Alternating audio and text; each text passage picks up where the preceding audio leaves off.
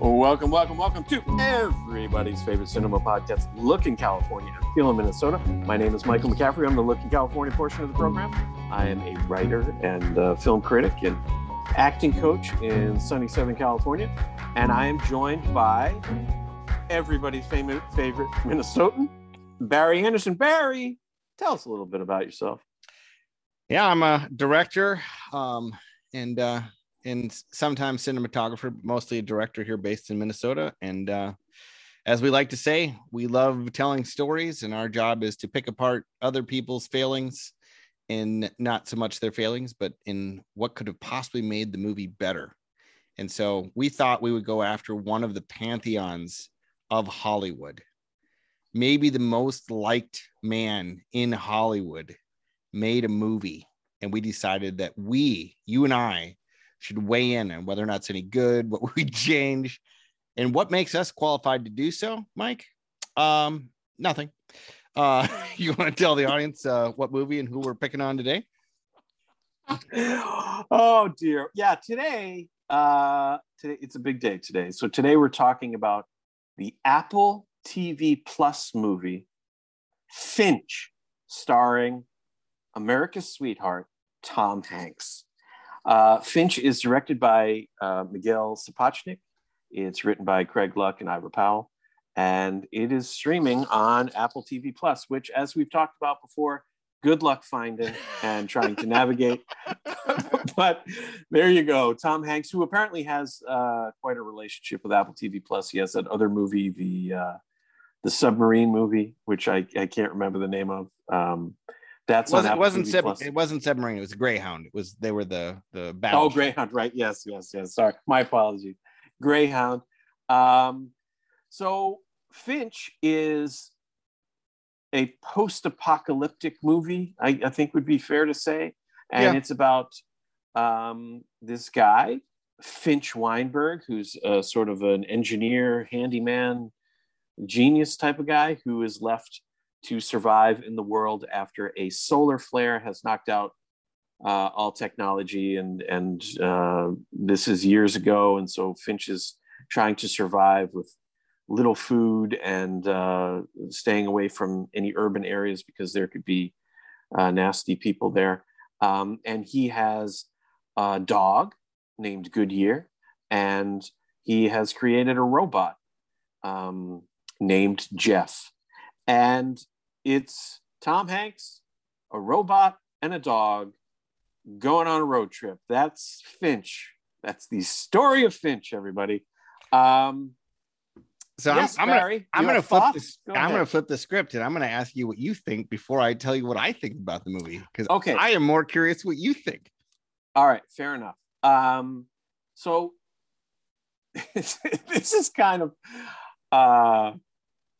this movie is kind of a combination of WALL-E, Castaway, and Turner and Hooch. It's like they said, hey, I got an idea. Yeah. Let's take these three movies and throw them together and see what happens. And this is what happens. Tom Hanks, as an actor, of course, Tom Hanks is extremely successful. He's one of the great big movie stars of our era. He's beloved in Hollywood. I found this movie to be pretty trite and subpar, and it's not very well directed. Tom Hanks is Tom Hanks. He can carry a film, obviously, without question, and he does. I find his performances, actually for all time, but in recent years in particular, he's very shticky. He's very performance-oriented, and I find that grating because the moments when he's not, which are few and far between in his career, are absolutely brilliant. And, I often think about that scene in Captain Phillips at the end where, Tom Hanks has spent 2 hours of that movie with maybe the worst Boston/New England accent ever captured on film. He's notorious for being poor at that. But at the end of that movie, he has a scene where he doesn't say anything, and he's being examined by a nurse. and he starts shaking uncontrollably. And it's absolutely riveting. And it may be the best acting he's ever done. And he's capable of that. And yet he chooses to go a different direction most of the time.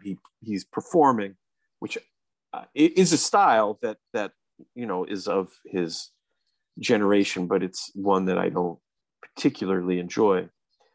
So he carries this movie and he does a good job doing it. But boy, this movie is not very interesting, not very surprising, not very creative. And if you want to get into the subtext of it, we can maybe do that a bit later. It's not very pleasant. And so I had a lot of problems with this movie.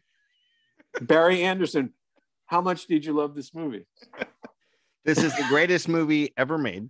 So I'll give you some backstory. I'm a massive Tom Hanks fan. Yeah. And I wouldn't disagree with what you've said. But Tom Hanks is Tom Hanks because he doesn't stray too far from his shtick. That's true. And it's a likable shtick. Like there's other shticks that I'm like, it gets grating. So as I said, I think Tom Hanks has been horribly squandered for most of his career because I think he has unbelievable acting chops, but B, I think he is a comedic gold mine that has never really been tapped to its fullest potential. And so every time I see him, like, if he could just team up with someone that would just push him more in that direction and really dig in, I would love to see what happens. So I don't think there's enough entertaining movies that make you laugh and, aren't awful to watch. Because as we've talked so often, is the state of movies now are to the point where a lot of them are just train wrecks, like just nothing works. And speaking of this movie, the directing is definitely not very good. And I had to look it up immediately when it was done. I'm like, who directed this? Because who gets Tom Hanks? And I can't remember the guy's name, but he basically directed a ton of Games of Thrones episodes. Yeah. He grew to fame in creating, which I've still not seen any of Game of Thrones, but creating one of the great modern, must watch TV things. That did not translate to this movie in any way, shape, or form. I thought the movie itself had some very uneven parts where you kind of almost have this subtle, almost underplayed, which I liked. And then in the snap of a fingers, Tom Hanks would be screaming and it would be out of control. And you're like, whoa, why did we go from 0 to 100? Like nothing. And I don't know if the studio came in with a heavy pair of scissors and kind of undermined what the director did, or if the director, because in TV, it's a different beast in creating your tones, where if you got a 2-hour movie. And I also don't know what it's like when Tom Hanks is the star and the producer and the relationship with Apple TV. Yeah. You were in Game of Thrones, but it's still Tom Hanks. So I don't know how much Tom Hanks flexes his muscle and says yes or no, or if Tom Hanks wants to have a scene where he yells, Tom Hanks gets a scene where he yells, even though it's maybe not the best. I think you need like a Robert Zemeckis to be able to stand up and be like, Tom, trust me. And Tom will be like, okay, I'll trust you.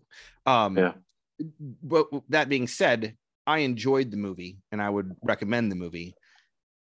And they had there's one scene in particular that I think is so lovely and so funny and so simple. And it was surprising how they didn't go back to that well often enough in the movie. And I don't know if you remember when Tom Hanks gets off his little Winnebago and he tells the dog and the robot to stay, and he's going to go in and check for some stuff.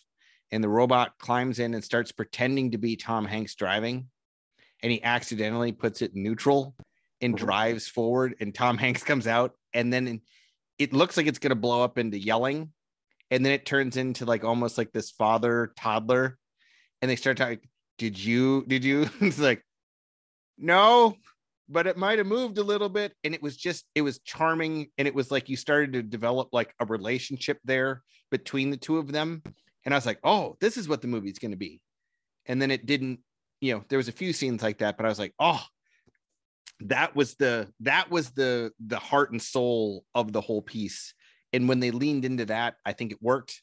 But when it turned more into like this arguments or like, this paranoia and, that stuff didn't work for me. And I know, the spoiler alert, he kept going back to like, he created the robot to, protect his dog because he knew that he was ill, which that can start to be it. But the fact that he kept going with that, like there'd be moments where you felt like he was connecting, like, oh, my creation is also something worthy.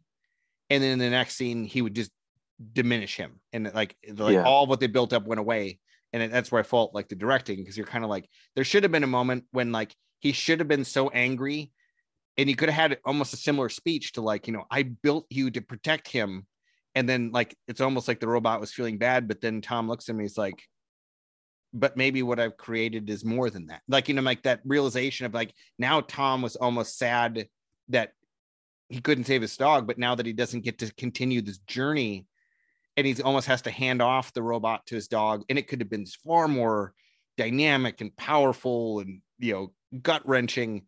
And it's just like, they didn't go to those areas. They were there. It was fertile ground everywhere. And so I definitely think the directing was the weak part of the movie. But on the flip side, I think there was enough scenes and it was enjoyable enough. But going into the way we normally critique movies, this is a movie that, let's call it a, 5 out of 10, 6 out of 10. I mean, it could have easily been an 8 or 8.5. Like, it had the chops there if you dug into it, but they just either didn't see them or ran away from them, or it was like, they always say sometimes filmmaking, you start with the plan, but you kind of find it when you're in the moment. And I feel like this is one of those movies that if they're like, oh, it works on paper, but you're like, you're watching dailies, you're in there and you're like, no, this is the story. This is the arc that we need to take. And it needs to be about, him kind of falling in love with this robot and realizing that, like, almost like a parent would look at its young child and being like, I'm not going to get to see you grow up. And now I'm sad about that. Like, I was sad about something else, but my growth is changing. And it would have been super fascinating. And it would have been like, I don't know, like, that's the part that makes me most frustrated, but I was able to put that away and go, I enjoyed watching it enough. And there was enough parts in there to make me laugh and cute. Even though it was uneven, that I liked it. But boy, oh boy, when I think about what that movie could have been, I would love to take a swing at that sucker. Cause I'm like, man, there was some really good material there. Yeah. I mean, it feels to me that the film is really structurally flawed. And what I mean by that is that, so the dog, for instance, I love dogs more than I love people, considerably more. And yet I felt no connection to the dog. And I felt like what the movie needed was to, at the outset, create more of a connection between Hanks and the dog. Yep. So maybe, Hanks, he saves the dog for a little bit there at the opening, but maybe that the dog is just super affectionate with him, and like, he's maybe feeling sick and the dog is like cuddling with him or licking his face or whatever. But they don't really have that connection. And so the impetus to build a robot to protect the dog isn't really established. Which it should have been. That would have been a great thing, so that, Hanks sort of creates his child, this Frankenstein, he creates it and then hands off the dog sort of when he can't take care of him anymore. So I felt that was lacking. The other thing about it is just the structure of the road trip part. Well, the impetus for the road trip seemed really weak. Like, yeah, it was just kind of like they're on a road trip kind of for no reason. Like they didn't make that reason enough. And then at the end, when you felt like they could have, it was kind of like, it's not really that big of a deal anyway. And you're like, whoa. What have we been invested in? That was so, like, the reason they decide to go on this road trip is because there are these big storms coming. And then, which seems odd to me, because why would you want to be out on the road when a storm hits? Yeah, in the bunker where you're protected, right, or out on the road in a rickety machine. Yeah. And I get it. They need food and all that, so they have to move. Oh, okay. But then when they're on the road, that's like all the danger. It's like, oh, a storm's coming again. And it's like, oh, okay. And then they sort of batten down the hatches and survive the storm. And I'm like, well, then what's the point? But then they're the sort of the goalposts change, and it's to get to San Francisco. And, we are going to get into some spoilers here just to sort of describe it. Too late. Yeah. So they eventually, through a variety of things, their Winnebago or the EM50 urban assault vehicle, as I'd like to call it from Stripes. So the Winnebago loses its solar power and yet somehow is still able to drive. Yep. It's so weird. It's a monumental event in the movie when it loses its solar power. Yep. But then there's no consequences or repercussions from that. And then for some reason, the entire world has had the solar flare. Well, it's weird. San Francisco hasn't for some apparent reason, which is never established. And you're like, oh, okay. I don't understand. And I don't know if that's just, metaphor that he's sort of in heaven or something like that. I don't know. But it's just really, I found those things sort of grating. I will agree with you that I think the movie is, it's fine. It's sort of soft entertainment. It's like something I could say to, my mother doesn't have Apple TV Plus. And even if she did, like me, she wouldn't be able to find it 90% of the time. But like I would say, oh, you should watch this movie. Why not? It's Tom Hanks. Like, it's got a dog in it. Like, just go watch the movie. But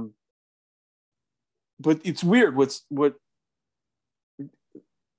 So that there are logic issues within the film that, as I just described, are a problem. What's really weird, though, is that when you scrape away all the surface stuff, I think what maybe repelled me from embracing the movie is the subtext of it is pretty adamant about the fact that it's embracing automation and replacing humans, that humans are not worthy.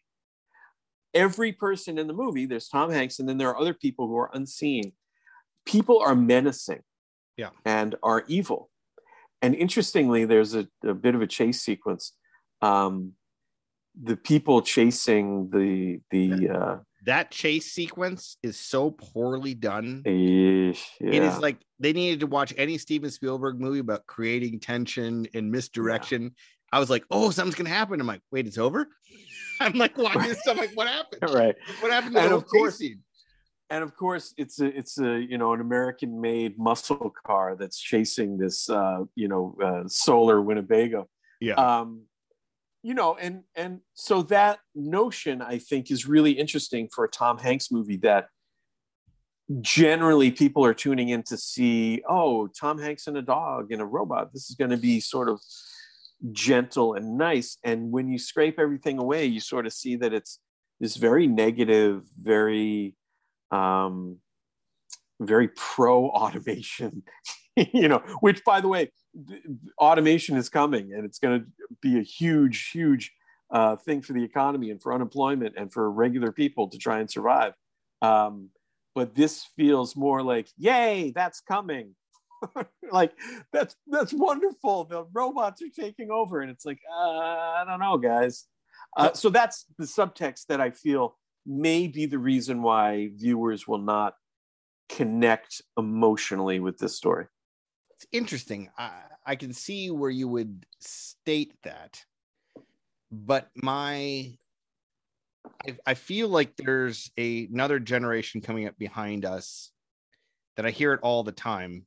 Now, let me just start by saying my rule on humanity is everyone is an idiot, including myself. And there's a small handful of people who attempt to not be idiots. And that's about the highest the peak gets. So I think everyone is an idiot. This podcast is proof of that. That's true. I That's feel true. like you're really making that argument with this. Yeah. But with that being said, I don't hold out a ton. I especially distaste or despise humanity, but I can find redeeming qualities in individuals. But I feel like there's a generation behind us that almost has given up on humans as being valuable, and that it's animals and other things. So as I didn't read into as much as automation as it is like, well, the people are what make the world bad. If we could just get people out of there, then utopia happens. And so it was towing that line for me a little bit. But it didn't sink its teeth in. So it didn't really feel like that was what it was trying to say. Other than confirming my bias that, if the end of the world happened and we were walking around, there'd be a lot of people in muscle cars chasing to hurt others and less people like Tom Hanks that were trying to make it better. So that seems accurate to me. But again, like, if you look at a movie like Book of Eli, or you look at, even something like I Am Legend, where there's something that the people are doing that is bigger than themselves. Yeah. Tom Hanks's bigger thing is to help his dog, not be, but you're kind of like, is that a big enough reason? And then, like you said, they never really established what would have been really great, which I think would have been really interesting, is if you would have set up early the bond between Tom Hanks and the dog. But then when Tom Hanks was having an episode, you saw the dog and like how alone the dog was going to be. And like, and you're like, oh my God, he can't die because this dog is going to be, so he needs to build it. But then what would be interesting is if you would have seen the slow switch between Tom Hanks. Like, I think of that scene near the end when he's throwing the ball and he's trying to get the dog to bond with the robot. Yeah. Mm-hmm.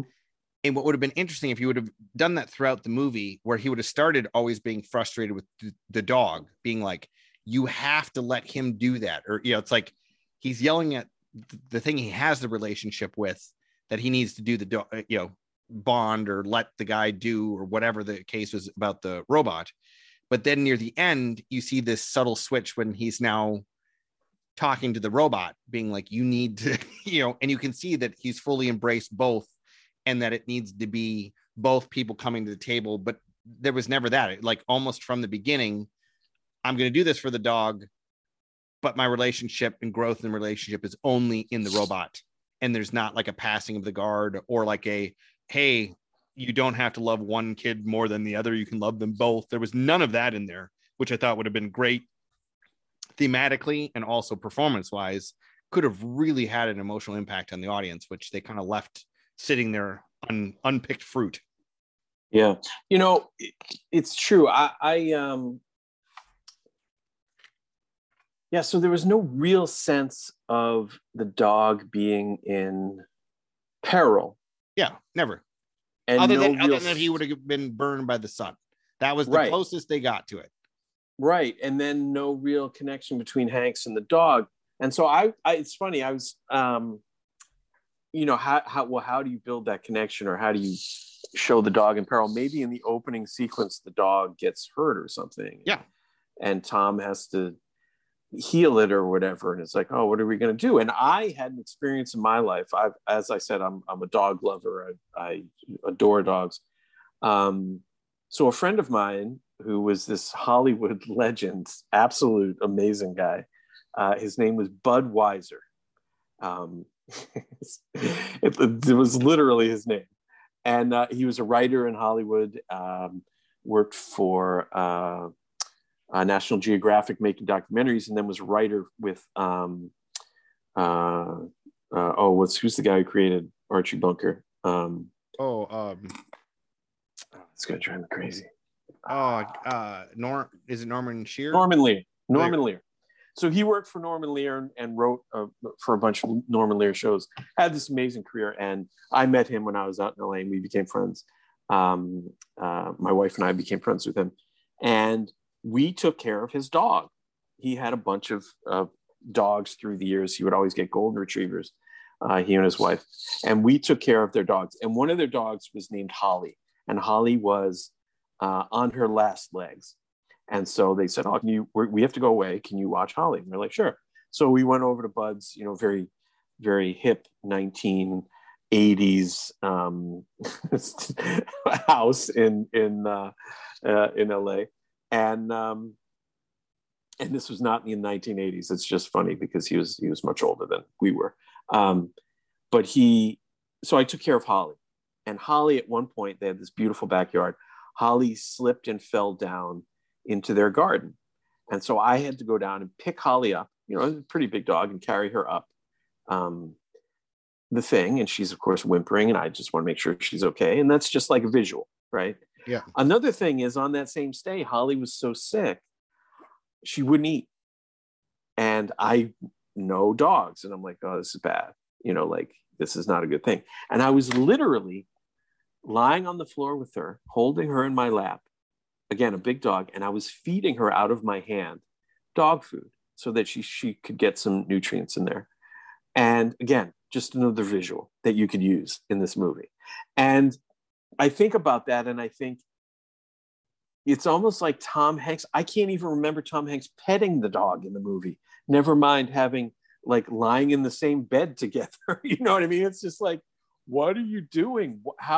How can you not have this connection if that's the impetus for this story? And then you get into the robot thing, which, it's a little cutesy. It's a little, the voice, it's a little much.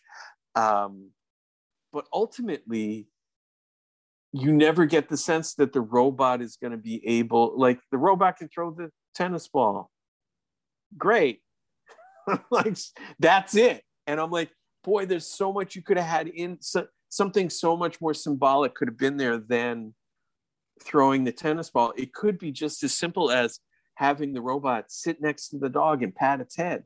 Well, think about this. If, Tom Hanks keeps driving and then the dog comes up and sit next to him, and then as, the robot starts doing some of the driving and the dog never sits by him, and then near the end, kind of subliminally, the dog comes up and sit next to him, and you just have the moment where the robot looks over. Right. The audience is like, "Oh, it's happening. It's happening." Yeah. So I said, there's so much stuff that could have been put in there that just wasn't, that you're like, what are you doing? You have pieces, maybe it's never going to be a Picasso, but man, oh man, I thought it could have been a really, really good movie. And it just turned out to be one that's entertaining, that you can watch, but nowhere near what it could have been. And especially with Tom Hanks, who is such a beloved figure, that I mean, let's reflect that Tom Hanks arguably could have made Wilson nominated for a best supporting actor role. Right. I'm legitimate. Like, he made an inanimate object. When that thing floated away, you felt like you lost your parent or your child. Yeah. There's not many actors that can do that. So this is a perfect thing. He could have projected on both the dog, which already gives you a leg up than an inanimate object. Then you have a robot that you're starting to kind of see the growth and the maturity of. God, I should have been weeping. Like, I should have been crying at some point during this movie, and it never happened. Totally. Never happened. No, I mean, same with me. And you think about Tom Hanks, who is just, he's so beloved, and he generates that sort of sentimentality. Yes. And it's almost like he didn't want to do that in this movie, or the filmmaker, the director, was like, oh, I don't want to do that. And you could have made an emotionally impactful, if maybe manipulative, movie in that sense, but at least it would have had something to hold on to, as opposed to just being, frankly, ultimately totally forgettable for me. Like, like I said, it's something that I'd say, oh, if like with the holidays or something like that, if everybody's gathered around and you want a movie that everybody can sort of watch together, this would be it. But it's not going to be a movie that people are going to be thrilled. It's just like, okay, well, there's 2 hours of our life, and that's moving on, sort of thing. Well, I think you missed, like, the importance of finding a movie that can be watched by multi generations of people and be enjoyed and not being like awful. Those movies don't exist. This movie should win an Oscar for just filling that void, especially now in modern times when family get-togethers and politics can tear families apart. You just need something that people can watch enjoy spending time around each other and not have bad things happen. Tom Hanks is here to save Christmas for all of us. That is what this movie was put out for, and it's going to succeed doing. I don't know. I mean, I don't know about that, but yeah, it's just it is frustrating because it is one of those things that you think like, oh wow, that really could have been something impressive, you know. And it's funny, this guy Sapochnik, who did a bunch of Game of Thrones, as you say, you know, it just occurred to me now. I don't have the guy's name off the top of my head, so I'll try and remember it.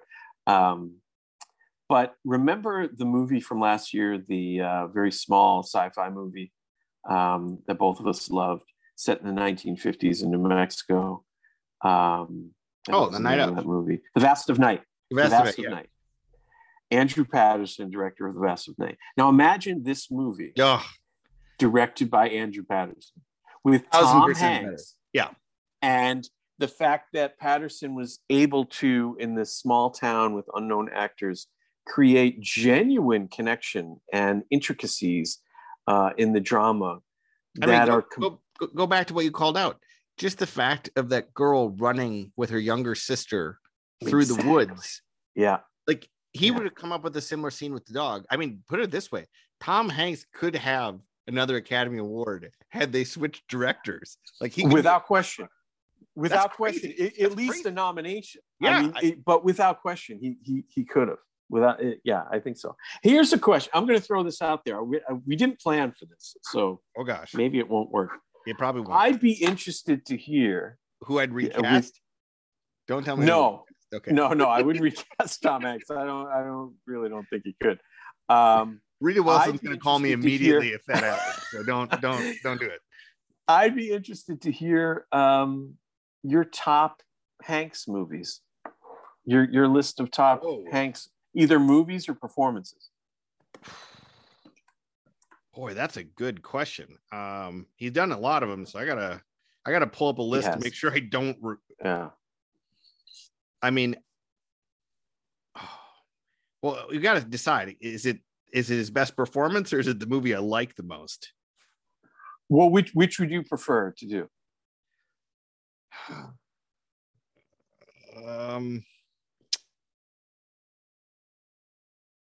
I'm going to start with his, like the ones I like the most, and then I'll see if I can narrow it down from there. And how many are we doing? Because he's done like just do whatever. Do your top 3 or 5 or something. Let me start at the bottom here real quick. I mean, I was a huge fan of Booze and Buddies because he was awesome on that show. So that shows you how big of a fan I am. I think comedy wise, some of his bits in The Money Pit are amongst the best. His face is just priceless. A movie that shouldn't be liked, but it is Big. There's something charming about that movie, even though it's super disturbing. I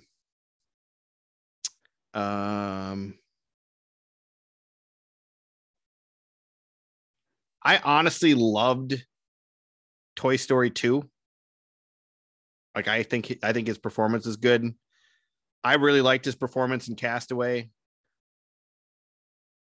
One of my favorite movies that he's done, even though it's not really considered a his movie, is Road to Perdition. He was charming in The Terminal. I think an underrated movie of his is Charlie Wilson's War. Yeah. With Philip Seymour Hoffman and him. I mean, good stuff. Like his later stuff, like Larry Crown, no bueno. Captain Phillips was, fine. Bridge of Spies was fine, but not like Sully was fine. Greyhound was not good. News of the World was not good. Finch is good. God, it's just kind of crazy looking at, he's done a bajillion movies, but how many are all-time classics? It's like, well, maybe there's not as many as I think. I mean, I'd have to say Castaway. I'd have to say, I have to go back and rewatch Splash. I don't remember that one as well. I actually really liked. Did you like Nothing in Common? With Jackie Gleason. Jackie Gleason. Yeah, it's fine. I haven't gone back and watched that. Like, I think I saw that like in my teen years, and it was like, I love Jackie Gleason, I love Tom Hanks, and it was kind of like the first bit where you're seeing Tom Hanks as an adult actor, and I liked that. Right. But I don't know if I went back now, if you'd be like, oop, okay, well, that was a good stepping stone, but maybe not his best performance. I actually really liked, he was uncredited. Did you ever see Radio Flyer? No, I never saw him. He's got an uncredited role. It's not big enough to call out, but it was one of those ones where I'm like, oh, I can totally see why he made this movie. I enjoyed League of Their Own, but you're right. Just a lot of his are, their performance pieces. Yeah, it's interesting because his first nomination was for Big, which is 1988. Yep. And I'm not exactly sure why, but I just never liked that movie. Sort of irritated me. He won for Philadelphia and Forrest Gump, which, in hindsight, not great. Correct. Yeah, not great. I think the biggest triumph for Forrest Gump is, number one, that the story structure is so weird in that movie, and the fact that it worked just shows you his and Zemeckis' star power, because that shouldn't work. And then number two, they maybe created the most vile female character in cinema history in Jenny. Like everyone's like, he loves Jenny. I'm like, Jenny is a terrible human being. And it just showed, you showed that. So I did enjoy Apollo 13, but I thought many of the performances around him were better than his, but he didn't overact in it. It's funny when you look at his career arc. So he had Bosom Buddies, and then, Splash and Bachelor Party and The Money Pit. Very successful comedies. And he was terrific in those movies for what he's doing. And then Big hits in 88, and he's sort of making the leap. And then Turner and Hooch, Joe versus the Volcano, and The Bonfire of the Vanities. Just the bottom falls out. Now, there's a real chance that he does not recover from that. Correct. That's a rough stretch. But boom. Then he goes on maybe the greatest stretch of sort of movie star runs, where he has A League of Their Own, Sleepless in Seattle, Philadelphia, Forrest Gump, Apollo 13, Toy Story, Saving Private Ryan, You've Got Mail, Toy Story 2, The Green Mile, Castaway, and Road to Perdition, Catch Me If You Can. That's crazy. That is crazy. Now, look, I'm not a huge fan of most of those movies, but like, that's a crazy run of movie stardom right there that we just don't, that type of movie stardom we don't have anymore. I'm going to make a controversial take. One of my favorite movies of his, it's total fluff, but there's something behind it that's a little bit more. But can you stand You've Got Mail at all? No. Yeah. No, I can't stand, I have a whole problem with Meg Ryan, which, we can talk about another time. The whole Sleepless in Seattle, You've Got Mail. Well, stuff, Sleepless in Seattle, I can't stand because people are overthinking it. It's a romantic comedy where they never meet. I don't want to watch a movie where they don't meet. That has no interest to me. It's like The Breakup. I don't want to watch a movie about two people that don't end up together. 500 Days of Summer. Those movies I have no interest in. But the scene with Tom Hanks and Dave Chappelle when he's going on this blind date, and Dave Chappelle goes to look and tell him who he's going to meet. And he starts to be like, well, it kind of looks like so-and-so. And he's like, well, how much? He's like, well, because it is. That sequence, because Dave Chappelle was great in that movie. And then when he walks in, because you'd think like, he's going to stand her up. But then he goes in, sits with her, but he puts on the other mask of like, the arch enemy. But underneath, there's some feelings that are there. There's almost nobody that can pull it off where you're not just like, this guy is the biggest a-hole ever to walk the face of earth. and he can walk back from that. And that alone is just a marvel to behold. Like that is like one of those times where like they say that nobody else could have played the role. Nobody else could have played that role because you would have hated the person. He would have come off like a total dweeb. And there's just so many things in You Got Mail that's one of those movies I'll watch anytime it's on. Because there's just subtle things that I love, but I know that on a whole, it's definitely not a great movie. But boy, oh boy, is it enjoyable. Yeah, and the movies of his that I like are movies that he's. So, for instance, Catch Me If You Can is a movie I really enjoy. I like that movie a lot. Yeah, I really enjoy it. He's pretty terrible in it. He's probably the worst part of the movie. Like Leo's good. I really, really like Christopher Walken in that movie. He's so good, tremendous. Yeah. Amy Adams is great in it. So and that's a Leo movie. As much as it and that's really sort of the passing off to Leo being the big man on campus, because that movie is a Spielberg film, but it's more a Leo film than it is a Spielberg film. And Tom Hanks is in it, and that accent again, he's trying to do this Boston accent, which is just doesn't work. Abysmal. I also really liked Road to Perdition. It's a flawed movie. I sort of wish Sam Mendes didn't direct it. I wish someone else did. But I do actually really like the movie, and it's the only time I'm not even sure Hanks is the right guy for the role. But it's an interesting movie, and I like those two movies, which were back to back. Castaway to me was flawed. Saving Private Ryan, obviously it's a Spielberg thing. I think Hanks in it is sort of again miscast. He's about 20 years too old to be playing that role. But it's a movie that's impressive. Of course, the opening stuff is quite impressive, but then it sort of falls into John Ford rehashing territory. But after that, there's not a lot for me. And I've never seen the Toy Story movie, so I have to throw that out there. I remember going to see The Lady Killers in the theater and walking out, and I looked like I just had a colonoscopy. I was like, what was that? Oh my God, that's a terrible movie. Polar Express is like a 2-hour nightmare. I don't understand. Yeah, it's bad.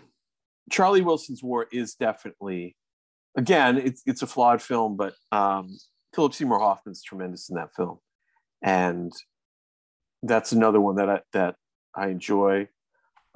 His performance is very small in the movie, but extremely loud and incredibly close for the scenes he was in. Was pretty interesting seeing him opposite Sandra Bullock. Let's see. So Captain Phillips, Bridge of Spies, Sully, to me, they're all real sort of second tier movies. They're not much. Saving Mr. Banks, where he plays Walt Disney, you're just sort of like, okay. And it feels like, The Post, another Spielbergian misfire. So it's interesting. Like Hanks is this thing, but he doesn't seem to be this thing anymore. And it's interesting because it definitely feels like the bloom is off the rose. But he's still going, so good for him. He keeps doing it. And he's playing Colonel Tom Parker in an Elvis movie, which will be, seems like poor casting to me, but we'll see. Yeah, well, I find him enjoyable, albeit flawed, but he's one that I wish, even though he works with great directors, I wish he was with some directors that, can you imagine him in a Fincher movie? What would come out of that? Right. Like it would be really interesting. I don't know if Tom Hanks would enjoy it. Right. He probably wouldn't. But that's the problem when actors become so successful that they're this brand that they wield so much power because they're the star and they're the producer. And, it's like the Tom Hanks thing. Tom Hanks likes working when he was coming up and was really at the peak. He was working with all of the directors a great actor would want to work with. But then when he got to this spot of just being unconscionably enormous, he's this own solar system, he works with guys he can just manhandle. you know, Ron Howard. What? oh dear. Oh God, poor old Ron Howard. Oh, golly gee. Yeah, so Hanks is an interesting guy as someone who teaches acting to people. He's sort of, I mean, you can't really, his performance shtick approach,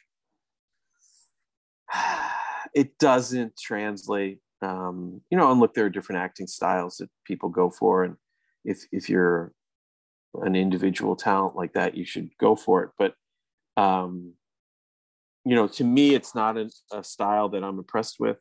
It's not something that moves me very much, and it always feels, oddly enough, for someone who's considered an everyman, he comes across to me as actually quite arrogant on screen, which is weird. Maybe that's just me projecting something. I don't know. I think it might be. I don't feel that as much. I mean, I could see some of his stuff's a little bit sticky or a little bit over the top. But I think he's at his best when he doesn't completely let go of his comedy bits, when he can bring those back, but he can let go of some of the, okay, I'm going to do the Tom Hanks thing now. Like when there's a blend of those two, there's like a special sauce that works. But he's one of those people that I'll keep shelling out my bucks to see him, because more often than not, it's something enjoyable or interesting, but rarely does it get to the point of like, this is the movie that I want. If I'm stranding on a desert island and I get to pick 3 movies, none of his raised to the level of like, I'm going to pick one of those. Right. So just to recap, Barry's favorite Tom Hanks films are, let's go through the list. So here we are. Man with one red shoe. Saving Mr. Banks. Yes. Inferno. Yes. Another one. Larry Crown, I know, is one of your favorites. Hashtag Hanks. Yeah. Angels and Demons. Jesus Christ. That previous stretch Code, that you said, stuff, this is the inverse. And what's funny is he probably made more money on that stretch that you just read than any other stretch. So, go figure. And he's made a lot of money. Yeah, he has. But really, that stretch in the mid to mid 90s through to the early 2000s, whew, yeah, that was just unbelievable. Crushing it. Churning out massive hit after massive hit, and getting obviously 2 Oscars in the process, and just dominating the cultural space. It's an impressive thing. All right, so let's go back to good old Finch. Any final thoughts on Finch there, Barry? Which you liked? You recommend to people? Yeah, I would. I would tell people who want kind of a mindless, kind of enjoyable thing that isn't painful to watch. And if you got family members together for Thanksgiving or Christmas, it's kind of any age can kind of watch it, and it's not offensive, and it's not going to create any sort of waves.